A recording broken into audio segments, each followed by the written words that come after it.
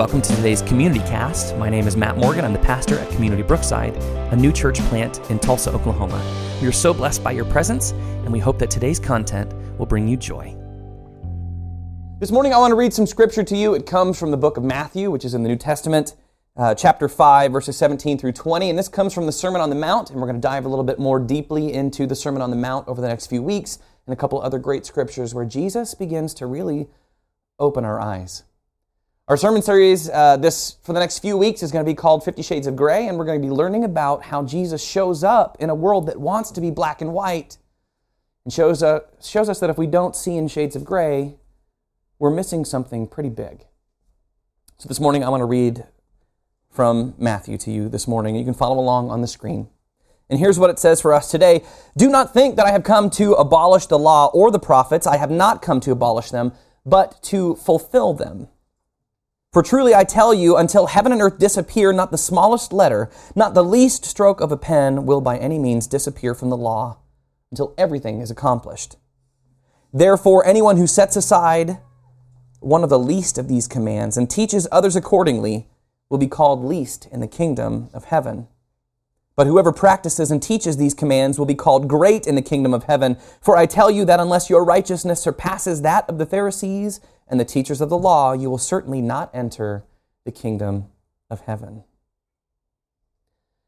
So as we saw on that video, our laws come from a lot of places in the Old Testament where God just kind of begins to set up his kingdom on earth and what he expects his people to look like and how he expects them to treat one another and to live with one another. There's a lot of really interesting things that many of you may or may not know about what the Bible says about even what we eat and the clothes that we wear.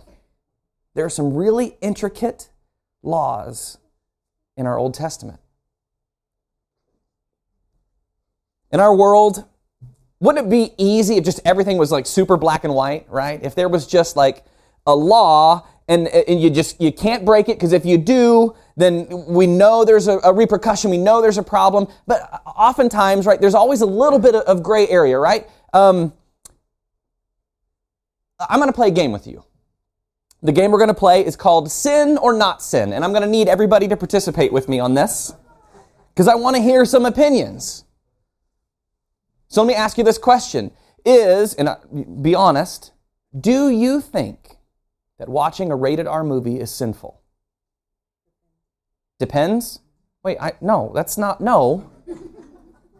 It's a yes or no question. Is watching a rated R movie sinful? Some people yes. Anybody no? No?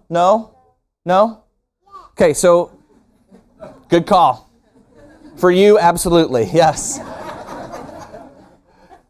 So here's the deal. If some of us in this room think that rated R movies are sinful, what about The Passion of the Christ? So The Passion of the Christ is a movie about the life, death, and resurrection of Jesus that because of its graphic nature is a rated R film. Surely it's not sinful to watch a rated R film about the Savior of the world, right? A little bit of gray. Caught you on that one.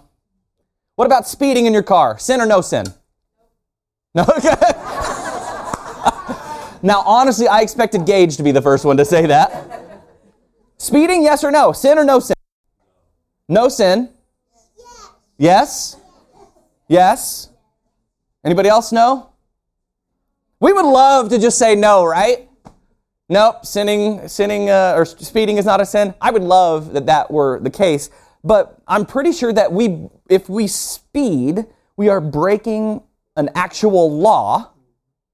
And Jesus tells us that the laws of man are important. So much so that even in the temple, when we're talking about temple taxes, Jesus says, render unto Caesar what is Caesar's, right? So he recognizes that the government is something that we have to have. Some of us don't like it. But if we break laws, is that sinful? No, okay, so somebody shifted her opinion. And that's okay. So now, what if? Those of you who think that speeding is a sin, now I will tell you a story.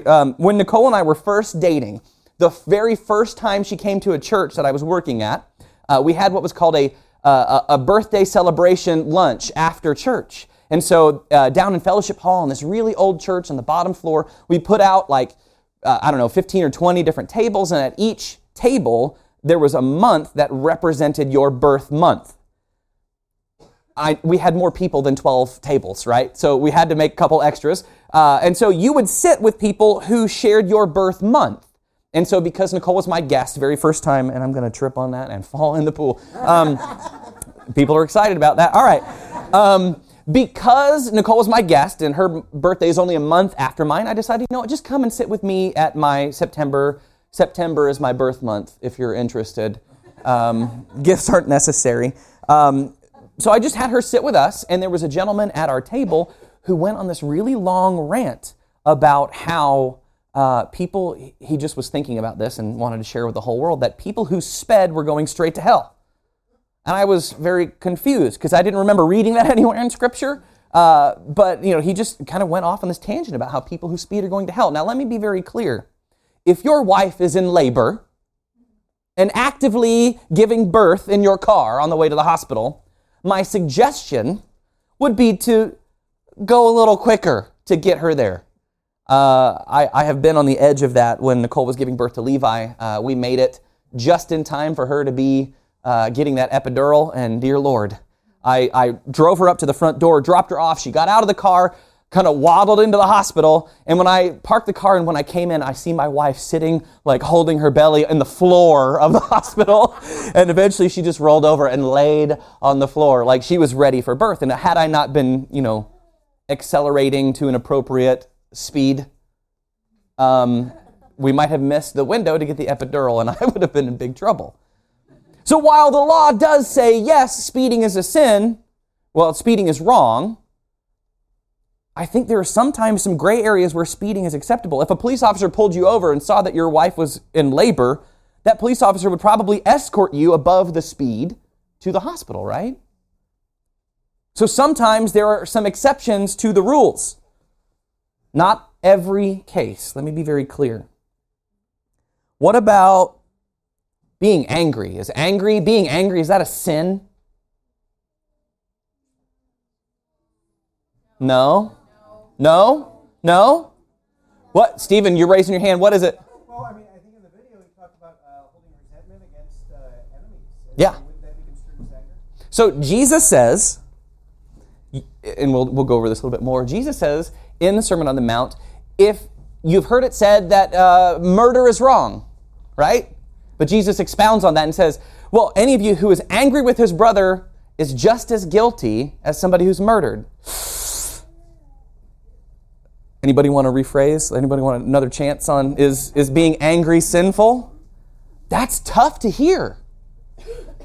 But what if you're angry at injustice? What if you're angry at racism? What if you're angry about something that is righteous? Jesus got angry, right? And we believe that Jesus is sinless and perfect.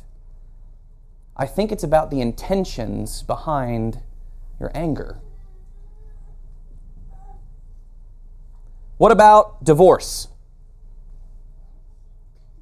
Is divorce sinful? This is where it gets tricky.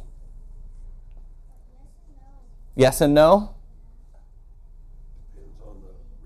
Depends on the reason. If they're not right for you, then probably. This is a hard thing, right? And so we're going to stop this because I feel like some of us, this gets a little close to home. But we want to have a world that's just full on black and white. Yes, something is sinful. No, something is not sinful. And Jesus repeatedly shows up in situations in Scripture where sin is happening, and Jesus says, instead of punishing somebody, instead of condemning somebody, I'm going to do something different. I'm going to show grace. Jesus shows up in the gray areas and changes thought patterns, changes lives. There are some great stories in Scripture that we're going to go over the next few weeks. But I want to be very clear that in our world, there are some things that we do believe are black and white. Things especially involving our faith that are foundational and don't ever change. So hear me when I say this. There are creeds that we have, not just as United Methodists, not just as this satellite church, a First Methodist Church, but instead there are creeds that we believe are foundational and so important they are the bedrock of our faith. Some of you might know this. I believe in God, the Father Almighty, maker of heaven and earth, and in Jesus Christ, His only Son, our Lord, who was conceived by the Holy Spirit, born of the Virgin Mary, suffered under Pontius Pilate, was crucified, dead, and buried. He descended to the dead, and on the third day rose from the dead. He ascended into heaven and sitteth at the right hand of God, the Father Almighty. From thence He shall come to judge the quick and the dead. I believe in the Holy Spirit, the Holy Catholic Church, the communion of saints, the forgiveness of sins, the resurrection of the body, and the life everlasting. It's the Apostles' Creed. We believe that there's truth in that for all people who call themselves believers in Christ. That, my friends, is black and white. That should be written on our hearts. John Wesley, the founder of our faith, has been attributed this incredible quote. It is this: in essentials, unity; in non-essentials, liberty; and in all things, charity. There are some things like the Apostles' Creed, the Nicene Creed, where we talk about the importance of God, the gift of the Holy Spirit, how Jesus came to show us what true love was, who died, resurrected, and changed the entire world. Those things are foundational, and those things will never, ever change. Those are things that we as believers in Christ should be able to agree on without much controversy. But there are some things that we as Christians are going to disagree on, whether speeding is a sin, whether the words that we say, gosh darn it, whether those are appropriate or not. But what we should never disagree on is the person of Jesus Christ.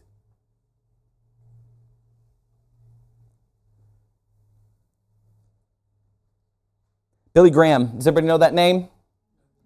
Billy Graham, one of the greatest televangelists in all the world, shared the gospel with, 1 billion people. God, I just pray that God would use us to do something like that, right? Billy Graham, on some of his crusades, would share this word picture. He says, the Bible actually uses a number of examples to illustrate what sin looks like. For example, the Bible tells us that sin is like an archer who misses the target. He draws back his bow and he sends the arrow on its way, but instead of hitting the bullseye, veers off course and misses the mark. The arrow may only miss it by a little bit, or it may miss it by a great deal. But the result is the same. The arrow doesn't land where it's supposed to. I think it's a beautiful picture of what sin looks like. I think for all of us, there's a lot of good in humanity, and all of us are aiming towards the same thing. We love our neighbor, right? Like we love our friends. We do our best to follow the laws and the rules of God, but sometimes we miss the mark. Sometimes it's just by a little tiny bit, and other times it's by a wide margin. But the great news is that stories in the New Testament show us that Jesus shows up when we miss the mark and gives us grace. And you know what? We don't deserve it. But He shows up and reminds us that even though we've missed the mark, there's hope for us. The life, death, and resurrection of Jesus Christ changes everything about us. This morning, the greatest example that we'll see is the fact that through baptism, the old us, the us that doesn't even recognize what sin is, the old us that's kind of trapped in the midst of the law, the old us that doesn't recognize Jesus, the old us passes away. And as we come up out of the water, we receive a new life in Jesus Christ.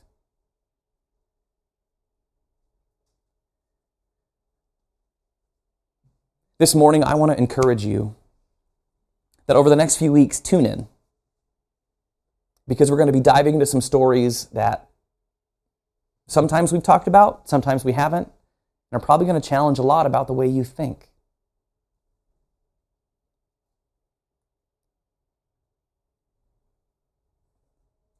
Today's going to be a great day for us to watch Jesus change lives. Amen? Let's pray together. Gracious Lord Jesus, where we have missed the mark, we pray that you would show up. God, where we have fallen short of doing things that glorify you, when we deserve punishment, you instead show us grace. God, continue to work in us and work on us so that we can receive the power of your Holy Spirit. God, transform us from the inside out. Make us look like Jesus to the world. Father, we thank you for this day. We thank you for a new life. We thank you for meeting us in this dark world and bringing a different perspective.